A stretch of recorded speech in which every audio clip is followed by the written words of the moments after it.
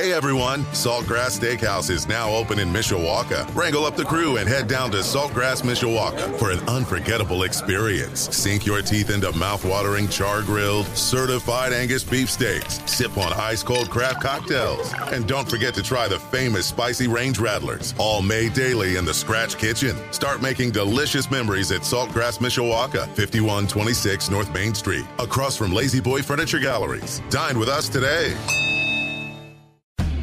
Welcome to the Mick Ultra Golf Show on Sports Radio 96.1 WSBT. Presented by Michelob Ultra. Locally distributed by United Beverage of South Bend. Michelob Ultra. Superior light beer. Don't compromise. Also sponsored by Bill's Heating of Goshen since 1951. For all your heating, cooling, and plumbing. Also by Pet Refuge, Leck Leitner Door, Sherwood Tire, the Food Bank of Northern Indiana, your local Edward Jones financial advisors. Edward Jones, making sense of investing. Member SIPC. And OSMC, the Orthopedic and Sports Medicine Center. And now, the Mick Ultra Golf Show on Sports Radio 96.1 WSBT. We welcome you to the Mick Ultra Golf Show on Sports Radio 96.1 WSBT. I'm Darren Pritchett, joined by John Foster. I guess your new title is former general manager at Warren Golf Course at Notre Dame, or do you want something else? No, that's good. Okay. Emeritus or something like that? Isn't that like a prestigious way of saying something was really good? Yeah, that means you're still somehow connected. I don't know if the university knows that or not. Emeritus refers to something they bestowed upon you, so I bestowed upon them retirement. So I got you. Yeah. Very good. We've got Tim Firestone, the owner of Blackthorn Golf Club in South Bend, also with us. Tim, how are you? I'm good. How are you today? You sound a little bit better than last time I saw you. I thought I was going to have to come out of the bullpen for you this week and host the show. This is day 4 of steroids, so I will fail a lot of tests, but this is the best I've sounded in a week, so I think we're making progress. I'm happy to report. Well, can we expect some roid rage from you today, Darren? Are you pretty calm? This is as loud as I can talk, so I don't know if I'd call it rage. This is my library voice I'm using for rage, I guess. Like you've been to a library. This has been a month-long process, so I hope I'm getting toward the end of it, that's for sure. Well, we are not live this morning. We'll say that up front, that we are taping this Friday right around noontime. So obviously we don't have the end of the second round results for the PGA Championship down in South Carolina, but we can talk in generalities about what's been happening so far in this golf tournament. I got to start with this. I know we've seen this golf course before, and Rory blew away the field back in 2012 at this Ocean Golf Course down in South Carolina, but I know the first round they did not play the golf course to the tips, and guys, it was still an extremely long golf course. I just want to get your early impressions of what you think about this particular golf course and it once again being a part of a major. Well, knowing that the course was built about 30 years ago to host the Ryder Cup, built specifically for that, I think, it's one of Pete Dye's better designs. The one factor that I think is going to come into play more so than any other, you talk about length there, and that doesn't seem to be an issue with the modern players. It's the wind. And remember back at the Ryder Cup, and I think it was 91, I could be wrong, but how much the wind factored into those matches coming down the stretch. I mean, it can be absolutely brutal coming off the ocean there. So I think one reason they kind of speculated that maybe DeChambeau might struggle a little bit is how high he hits the ball and therefore and how much he spins the ball. So you kind of lose control in the wind. So I'd be interested to see what the conditions are like. I know the weather forecast is for really nice conditions in terms of no rain. I just don't know what the wind situation is, but I know it's usually a factor down there. Yeah, I think it's a good point, John. That's really what gives the golf course the bite. And the winds are up today there. I saw some footage this morning, and the scores are kind of showing. There's a couple of players that are off to a good start today, but a lot of plus numbers, including yesterday's leader, who got off to a really rough start. But no, I think it's a great golf course. I think it's a great venue for a major, quite honestly. Yeah. It's a cool place. I think the one thing that's a challenge, and I guess I'll put my tournament director, championship director hat on, and some of the things that we, had to look for and had to plan for the Senior Open is getting to that golf course. It's a 2-lane road that goes on for about 12 miles off, out of Charleston.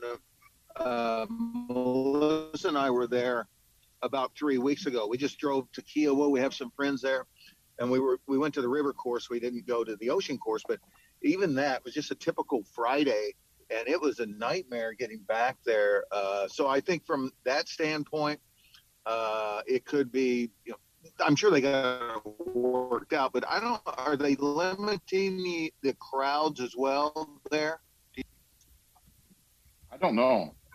It looks like there's a lot of people there. Yeah, I saw a lot of people along the beach and stuff. So, but the property is so big that I can understand why it didn't look necessarily like at times there were many people, because it's so spread out. But anyway, it's a beautiful setting there, and I've never played the golf course. The last thing I want to do is go down there and start playing a bunch of hard golf courses. I'm looking for the easy ones at this point in my life. You get to play the senior tees at least, John. Oh, you know what? I guess I can, without being harassed, because that's right. The other thing I'm going to do, by the way, I'm going to buy a golf bag that doesn't have my name on it, and so I can play down there, and the expectations are going to be pretty realistic. John, I think on that golf course, the senior tee's still at 7,500 yards. That's the problem. That is a problem. Yeah. Guys, it's an amazing golf course. It's suitable to the eye. And I thought the way they have set up the golf course, the first 2 rounds, has been extremely fair. If they wanted to, guys, 3 over could be leading right now. But I know in the first round, I think they moved up the tees like 300 yards, which I like that because the wind has been up, and there's no use just making it absolutely ridiculous. I mean, I like par being protected. That's why I like the U.S. Open. But this could be just everybody over par if they really wanted to. So I give them credit for the setup so far. Well, we've talked about this in the past, about the PGA Championship. It's the one championship the PGA of America runs, and the last thing they want to do is tick off the tour guys or their members who happen to be playing, and also to embarrass them in any way. So this event of all majors is normally the one where course setup is the most fair, as opposed to what the USGA and R&A do with their respective championships. So I'm like you, Darren. I got to believe the last day, though, it will be the most difficult day in terms of course setup. Once they get the field winning down, before the cut, if you have a really hard setup on the golf course, your times, you get backed up, your turn times get screwed up because you're going off 2 tees. So that's a consideration most people don't think about. When you have 156 people in the field, you want to get them around quickly. And there's a lot of club pros in this that, you don't want a 5.5 hour round. So anyway, I guess the point is the last day, and especially after they make the cut, I think you'll see the course set up much more difficult. Yeah. It could be an interesting weekend, that's for sure, down there. To your point, get the wind going, they get the course lengthened out. It'll be fun. Speaking of the PGA pros, it looks like the Brad Merrick is tied for 40th. He's the highest on the leaderboard right now. So anyway, it's always cool to see those guys play competitively. Like, do we, Tim? Do we have anybody from Indiana in there? I don't think so. Not that I saw. Yeah. Well, I know we're taping while the second round is going on, but earlier on Friday, kind of amazing considering the length of the golf course and considering his inconsistencies this year, but there was a time Friday morning Phil Mickelson was leading the PGA Championship. As we're taping right now, he is even par for the tournament, 2 over on the day. And as someone that roots for Phil, I gave him little chance, honestly, to make the cut this week just because of the length of the golf course and how you have to hit the ball fairly straight. It's not like the rough is awful, but, guys, there's a lot of bad spots to hit drive. So I'm actually pleasantly surprised the old 50-year-old's hanging in there right now. Yeah, he's played some good golf. He had a great round. Was it last week in the first round? Shot 62 or 63. He's playing well. And then I saw also, I don't know if you guys saw last week, he did accept the U.S. GA's invitation. He was kind of on the fence of whether or not to take a spot in that, but I think he's giving it one last run here. I think this year, maybe next year, and then I think he probably will move on to the senior tour, I'm guessing. Yeah, I think what you might see out of him, Tim, is in the early season out in the desert. He may play some events. Obviously, he's not going to have any trouble getting in any of them, and he's really comfortable out there. So I think maybe courses that he knows he'll play in. But as far as a full-time schedule, I don't see it happening. I was really kind of surprised the USGA offered that special exemption. They're so stingy with those things. But I think you saw when they offered Paula Creamer and who is the other? There was another person. Michelle Wie, wasn't it? Well, I don't think it was Michelle. It was goodness, Christy Kerr, I believe. Oh, okay. And maybe Michelle too. I think maybe it was Tim. So they didn't used to do any of that stuff. I think they realized the value and star power of some of these players, that it's in the best interest of the championship to have them in the field, as opposed to, what the USGA does. Well, we've never done it before. Let's not set precedent. I think they're finally wising up. And I think it also reflects the change in leadership at the USGA. The old blue coat, dandruff blue coats are starting to retire and move on, and they got a bunch of younger people. And I know you're familiar, Tim, obviously, with Mike Wan. I think he's going to do a great job as the head of it. He's very innovative and very creative. Yeah, he's a really bright guy. Yeah. Tim and John, I don't know if there's rhyme or reason to answer my question, but I'll give it a shot here. Of all the major championships, this is the one that seems to have the most likelihood of a first-time winner, and oftentimes it's the only major that some of these guys will ever win. Sean McKeel, Rich Beam are just two examples from within the last 20 years. Is it more random in the PGA Championship because, as you guys talked about, that the golf course might be set up more like a PGA Tour events, and also because the PGA of America is setting up the golf course? Yeah. You know what, Darren? That's an interesting point you bring up. I've often wondered about it, and what I think it is, and I guess one could say, well, you're going back to a different venue every year. Well, the other three majors do that too, so that doesn't really factor in. But one of the mantras the USGA uses when they set up a course for a championship is they want to identify the best player in the world. Okay. What they're doing at the PGA Championship with course setup is identifying the best player that week. And I think it's different. I think the USGA, the way they set courses up, the Rich Beams of the world can't withstand that over a 4-day period because of the difficulty. Whereas if you get fairness, anybody that's hot that week can possibly win. But the USGA Championships it just isn't inviting to someone who's never won before, if that makes any sense. Yeah, I will say, though, the PGA Championship has the toughest field in any of the majors. Yes, that is true. So it's a little bit interesting, but I think you hit it on the head, John. I think it's more of anybody can get hot for a week type of an event. And a lot. Yeah, they keep saying, I remember, Tim, doing course setup with Ben Kimball and talking about hole locations. And I'd say something about, well, that seems to be a little bit difficult or a little bit unfair. And he said, John, we're talking about the best players in the world. We want to identify the best player in the world. So I think maybe that does carry through and actually has some meaning when it comes to course setup and who wins the championship. Speaking of course setup in the USGA, I don't know if you heard any of the stories about the South Bend Country Club local qualifier for the U.S. Open on number 10. Yep. it's nothing to do with the golf course staff. The USGA sets everything up, right, John? So that's not, it wasn't done by. Tim, it was the Indiana Golf Office. So, okay. That explains a lot, doesn't it? What happened? What happened was the USGA ceded that responsibility to the golf association, state golf associations, 3 or 4 years ago, Tim, to run all of these qualifiers. And they kind of marginalized the Bob Lees and the Joe Lewigs of the world, all of these volunteers, USGA committee members that for years did this setup. So it's still a little bit of internal strife going on with that decision, but that was a Mike Davis decision that pushed everything down to the state level. So I think that explains it. But the kids on our team that played out there, they commented on it. Yeah.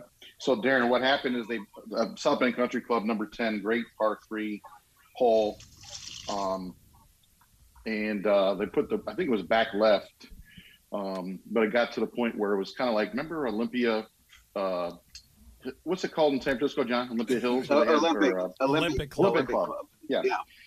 And it would. I don't know if you remember that, Darren. Guys would like hit the putt up to the hole, and then it would roll all the way back off the green.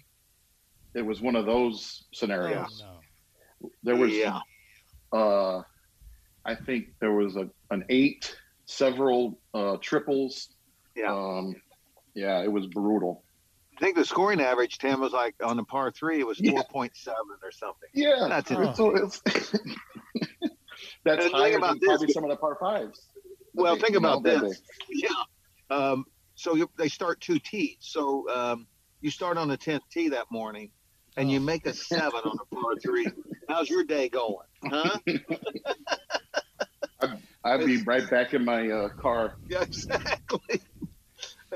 Which reminds me of a story about Tim Firestone down at Otter Creek Golf Club at an Indiana. I think it was the Southern Open, wasn't it, Tim? When I went down to caddy. Oh, yeah. I went down there. Of course, we drive 5 hours so I can caddy for Tim and use all of this vast knowledge that I have because I kind of grew up playing Otter Creek. We would go over occasionally and play it. So we're in the very first hole. It's a par 5. Got a creek in front of the in front of the green, and it's the number 1. And so Tim tees off number 1, hits a decent drive, hits his second shot not so good, and it's in the rough, and he's out about 230. No, I take it back. Yeah, your drive was really well hit, but it went into the rough. You're 230 out, and I simply said, Tim, the risk reward just doesn't make any sense here because you got a really crappy lie in the rough here. Just hit a 7-iron up there, and then you got a wedge into the green. Well, that advice went unheeded, and Tim pulls out a 3-wood, knocks it into the creek, makes 7 or 8 on the hole, and it's like 90 degrees, and we got 17 holes left. And I was so hoping he would say, John, let's just go back to the car and take off. But no, we hung in there, and he actually played really well the rest of the day. But there you go. That was my caddy experience with Mr. Firestone. And I'm sure that's not a surprise to anyone how hard-headed I am to not take the caddy's advice. Anyone's ever played with you. Exactly. Yeah. So, Tim, I guess the big question is, was John as a caddy more like Bones Mackay or Cheech Marin's character in Tin Cup Romeo? Definitely the second. Yeah. Probably maybe a couple packs of smokes, and who knows what he had in his class. Some Pro V1s in the pocket? Oh, yeah. God. I think that was pre-Pro V1, maybe. It was a long time ago. Yeah, that was a long time ago. Gutta Percha. That was probably it. Mick Ultra Golf Show here on WSBT Radio. John, just going back to working with the USGA for the U.S. Senior Open setup, after going through that process, and I know there's many things they want to accomplish in setting up for a championship like this, but what do you think was the most important thing that they wanted to accomplish in the setup of Warren that week?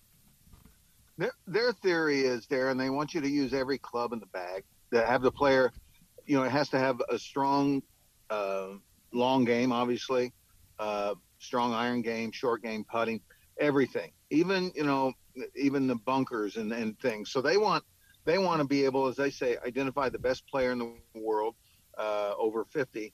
And so what I think when it comes to that, it was I don't know, fair, unfair. They would challenge you. So what they would do, like on course setup, and that's where I learned about before the cut, especially in a senior open, where their qualifier is an 18-hole qualifier that, John Foster could enter in. And if I get hot that day and there's 2 spots available, you go directly from that qualifier to the senior open. So they got to be really careful not to make the carries too great. I know on our 18th hole, which was the 3rd hole of the championship, they had the tees set up, the second tee up front the first 2 days. The last 2 days, they took it all the way back to the tollway where you have a 250 force carry. But the point is, it's just, there wasn't one particular thing, Darren. They just wanted to make sure that any type of shot the player had, he had to be the very best at it in order to win that week, which Steve Stricker, he identified that. You remember, he did everything really well that week. Yeah. Mm-hmm.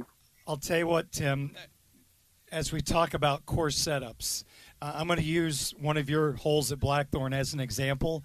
I absolutely love number 2 at Blackthorn or a number 10 at Riviera, that you can drive the green, and if you hit a great shot, heck, you can make eagle. But also, with the risk-reward setup, if you hit a bad shot, I mean, if you slice it to the right on your golf course, you're looking at double.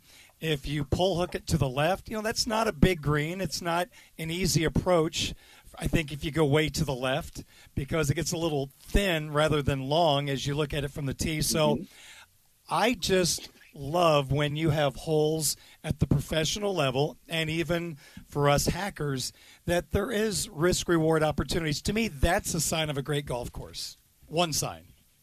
Yeah, I agree. I think that's awesome. And I think you're seeing it more and more in course setups, especially in the major championships, where they're moving tees forward and giving these pros a chance instead of stretching everything back all the time. Or, at least one of the rounds, they'll move tees up and give guys a chance to go at it. Which is exciting. That's fun. It is. It's and our 3rd hole, which in the championship was 15, that we were originally going to play that up tee, which was going to be 298. So we actually expanded the fairway on the right-hand side down by the creek, closely mown area, so that if they missed it, the ball would roll down into the creek.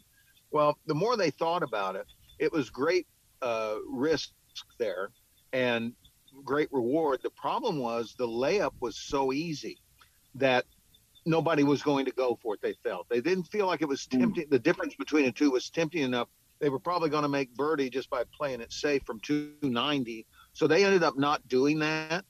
So part of that whole setup, and I agree with you, Tim, everybody tries to work that into their events now, at least one day with this short hole. But you got to make sure that even if you choose to play safe, there's some element, there's no guaranteed birdie.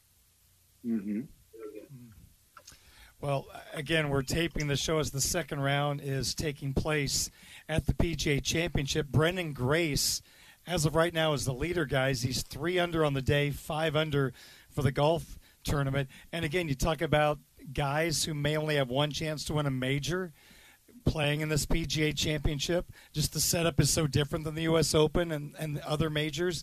I mean, your top players right now on the leaderboard as we tape this: Brendan Grace, Ricky Wereniski, Kevin Streelman, Keegan Bradley, who's played well. Now Victor Hovland and Brooks Koepka are not on the course yet, and they're at -3. But you even have a guy like Padraig Harrington, who we have not heard from, guys, in a long time. As we tape this, he is 1 under for the tournament, 2 under through 11 holes. So you just see a lot of random guys. And I think personally, guys, I like this golf tournament. Don't get me wrong, but it's just the least thrilling of the 4 just because it feels like we're almost playing the Memorial sometimes by the people atop the leaderboard. Yeah, I mean, I see your point. I think, definitely a little bit of different cast of characters, but I would not be surprised that when we get to Sunday, if it's not a lot more of the familiar names that you'll see on top of the leaderboard. Well, because this golf course can come up and bite you. Like I said, I mean, there's a lot of bogeys out there. If you get squirrely.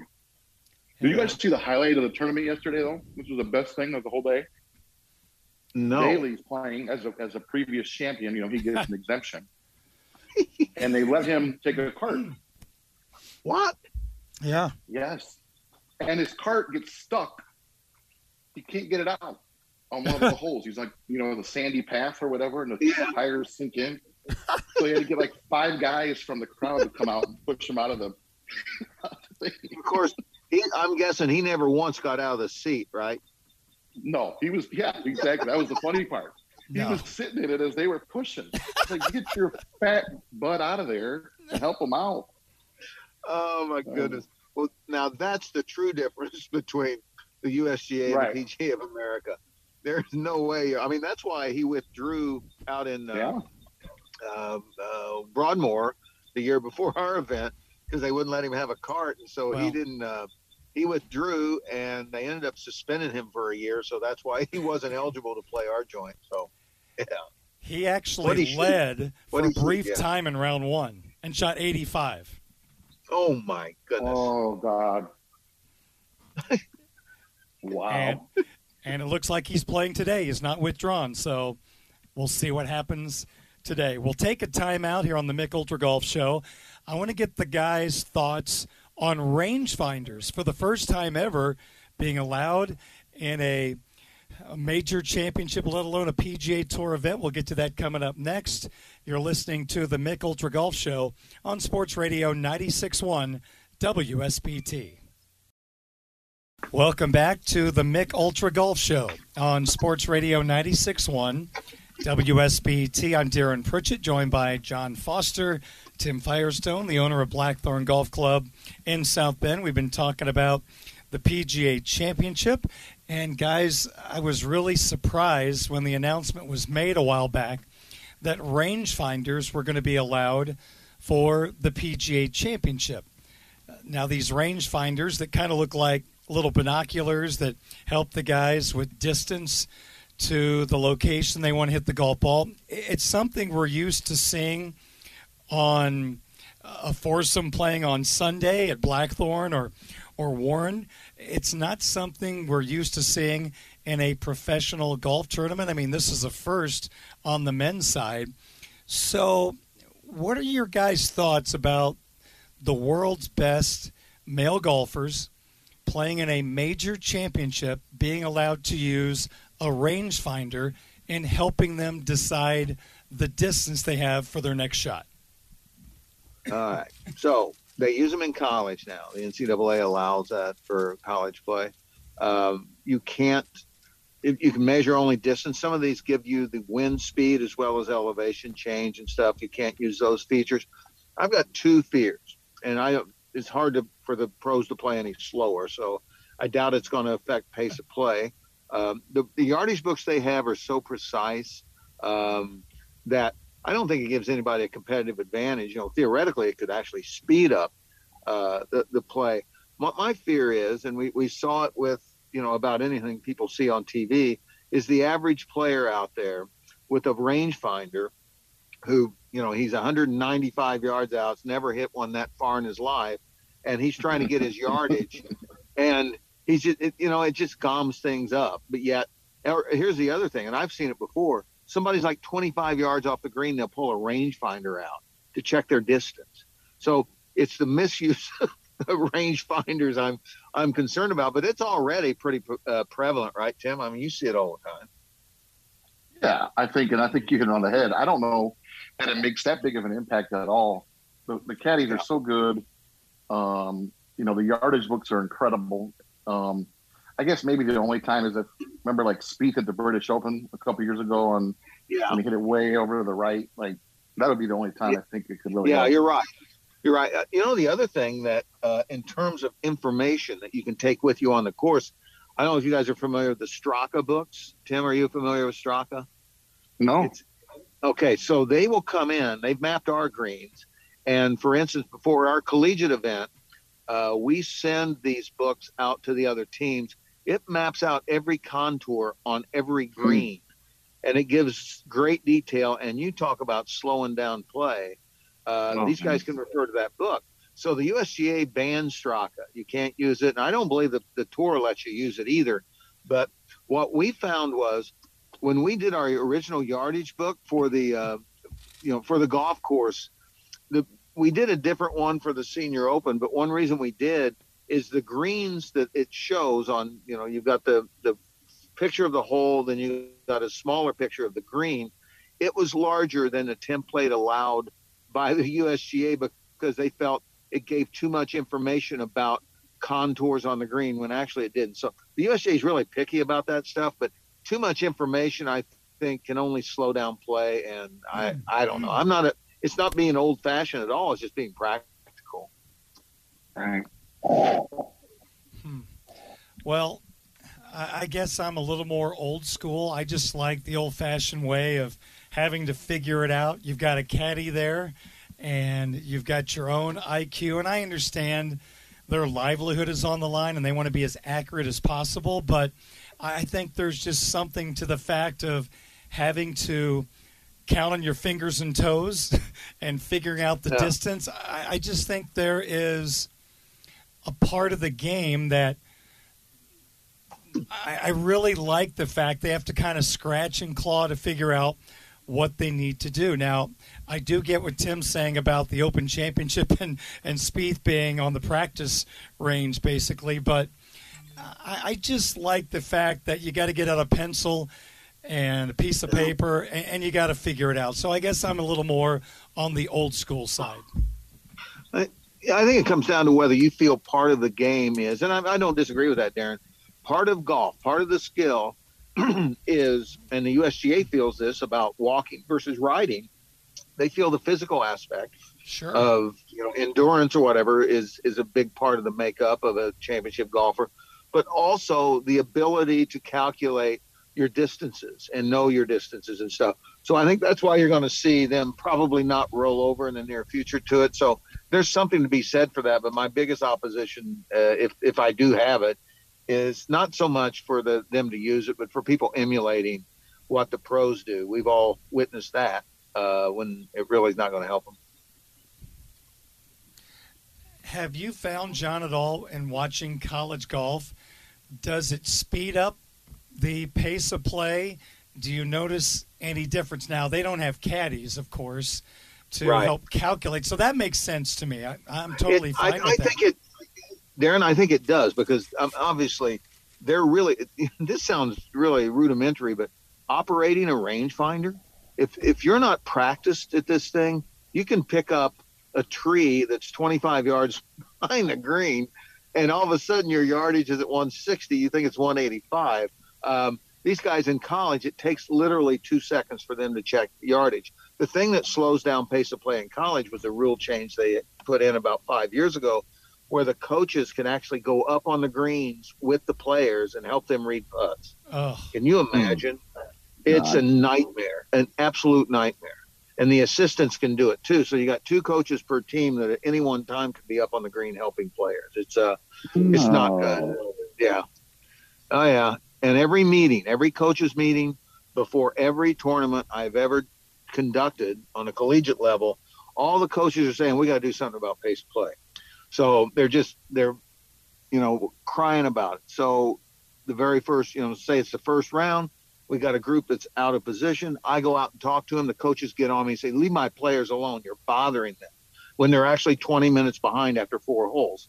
So they preach a good game, but none of them really help their own cause, I guess. So that's the biggest issue with pace of play in college golf there. Okay. So Tim, let me ask this.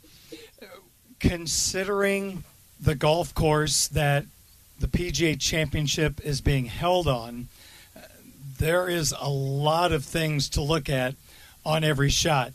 Do you think that it actually makes sense to have rangefinders on some courses compared to others? Like Augusta National, I wouldn't think you could really have to have a rangefinder. It's pretty much cut and dry, and you play it every year. But a course like this, there are so many twists and turns and bunkers in the wind. Does it actually make more sense to have rangefinders legal in an event like this? I don't know. But again, I'm still going to go back to my original answer. I don't think it really matters. The caddies are so good. No matter what golf course they go to, there's going to be a professional yardage book done. And this is what these guys do for a living. They study these yardages. They study the slopes. They take everything in consideration, kind of grass that you're in, where, what time of day you're playing in, all those things. These guys study, and they're professionals at it. And a lot of them get paid a lot of money to do it. So that's kind of my take on it, Darren. I think, again, I think the PGA here probably making a statement about being a leader of the game, trying to be more tech savvy maybe, and making it, making it okay, for all your weekend warriors that are using the yardage finders. To me, it seems more of a statement about that than it does about pace of play or any other factor. Yeah. Darren, the other thing that really could help, I guess, your game and pace of play, it's not only identifying how far you are from the hole, it's identifying bunkers and other obstacles ahead of you. How far do I have to carry that bunker or this bunker? I think could be helpful on a course with which you're unfamiliar. So it's not only just, shooting the pin and knowing what your yardage to the hole is. What about in golf shops at Warren and at Blackthorn? Do you guys sell rangefinders? And whether you do or not, for people that don't know anything about it, that might want to look into it, is there a name brand that stands out above the rest, or are there a couple of brands they should look at?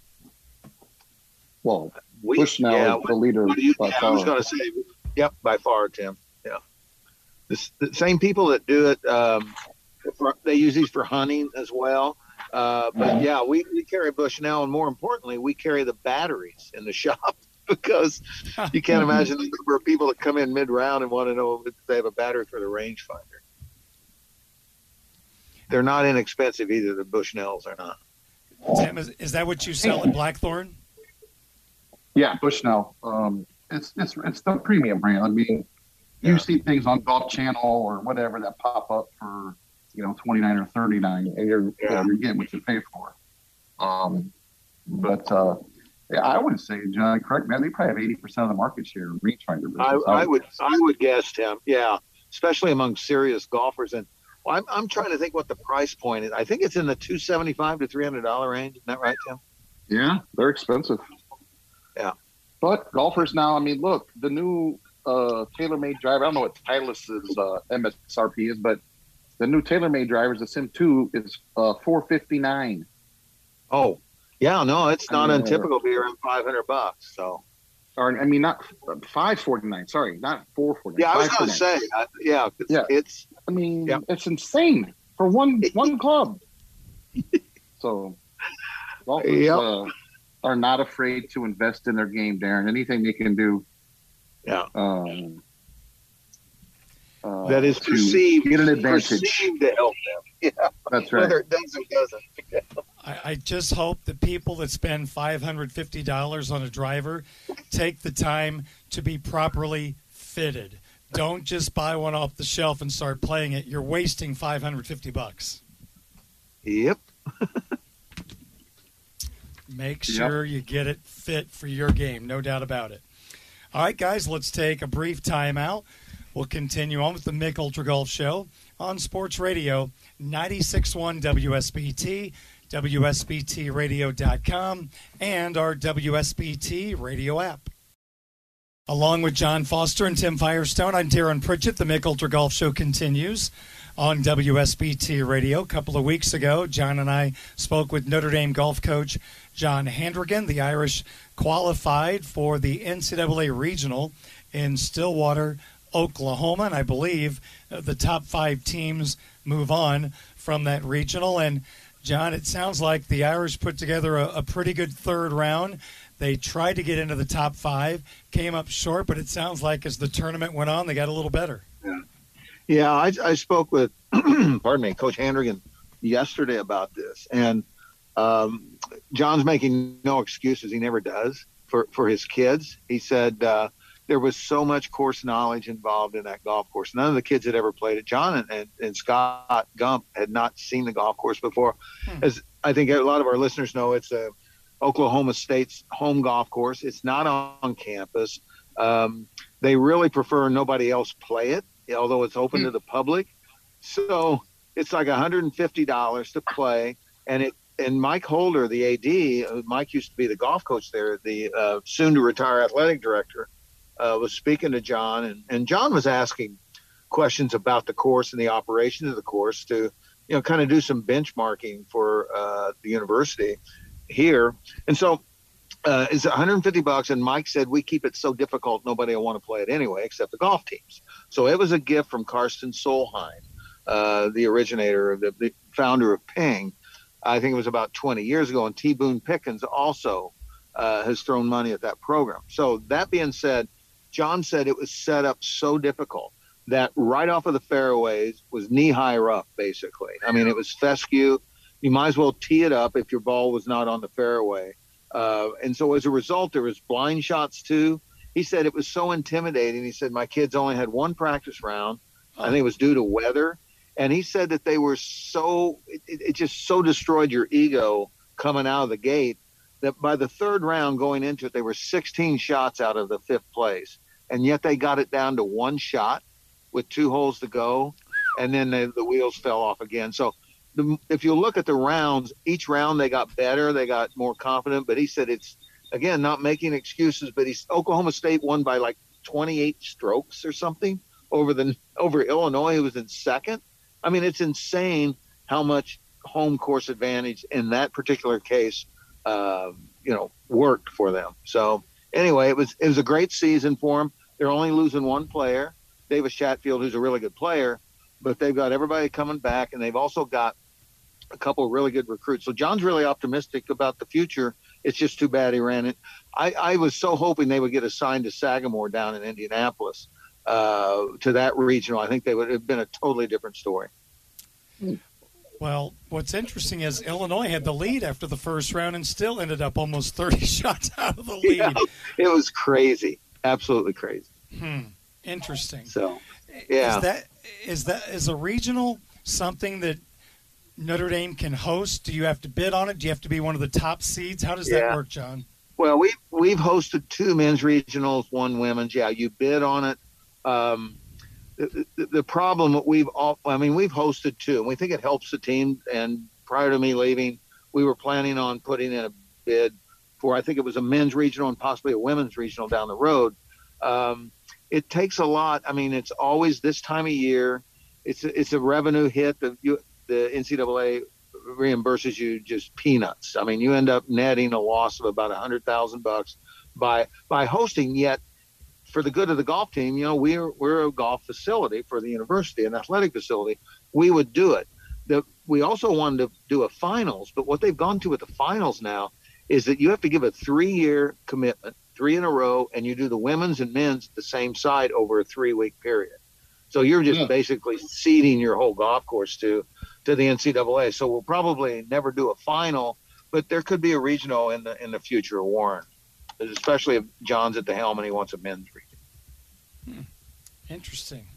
Well, I'm glad they had a great golf season, and John has really turned around this program in absolutely no time. And, hey, it's not easy being a powerhouse school in golf in the northern part of the country. I mean, it's remarkable. I know following that regional, Illinois made the NCAA finals now 13 straight years, which is almost unthinkable. But from what I understand, their practice range in Champaign is like Augusta National. That's how much they've invested in the golf program. And you really have to do that. And, with the indoor facility Notre Dame has now, John, at least it gives them a fighting chance. Oh, no, John's got all the tools he needs right now. I mean, they do travel south about every weekend. They're not playing in an event in the wintertime. So they have the opportunity now, much more so than in the past. But, it's just, it is what it is. I mean, we get really close, and every year we get closer and closer. So I think it's only a matter of time before they break through, because I think Minnesota proved it years ago. Illinois has proven it now. There's no reason you can't be really relevant in the NCAA golf picture. If you're north of the Mason-Dixon, I don't think it matters as much anymore. We'll wrap up the golf show after this. This is the Mick Ultra Golf Show on Sports Radio 96.1 WSBT. Tim Firestone, what's coming up at Blackthorn? We are open for play. Course is in great shape. We do have a few spots left in our junior golf camps for this summer. Go to blackthorngolf.com or 232-4653 for more information. Guys, enjoyed it as always. Have a great weekend. We'll talk to you soon. Thanks, Darren. Thanks, Darren. This has been the Mick Ultra Golf Show on WSBT. Thanks for listening. This has been the Mick Ultra Golf Show, presented by Michelob Ultra, locally distributed by United Beverage of South Bend. Michelob Ultra, superior light beer. Don't compromise. Also sponsored by Bill's Heating of Goshen since 1951 for all your heating, cooling, and plumbing. Also by Pet Refuge, Leckleitner Door, Sherwood Tire, the Food Bank of Northern Indiana, your local Edward Jones financial advisors. Edward Jones, making sense of investing. Member SIPC.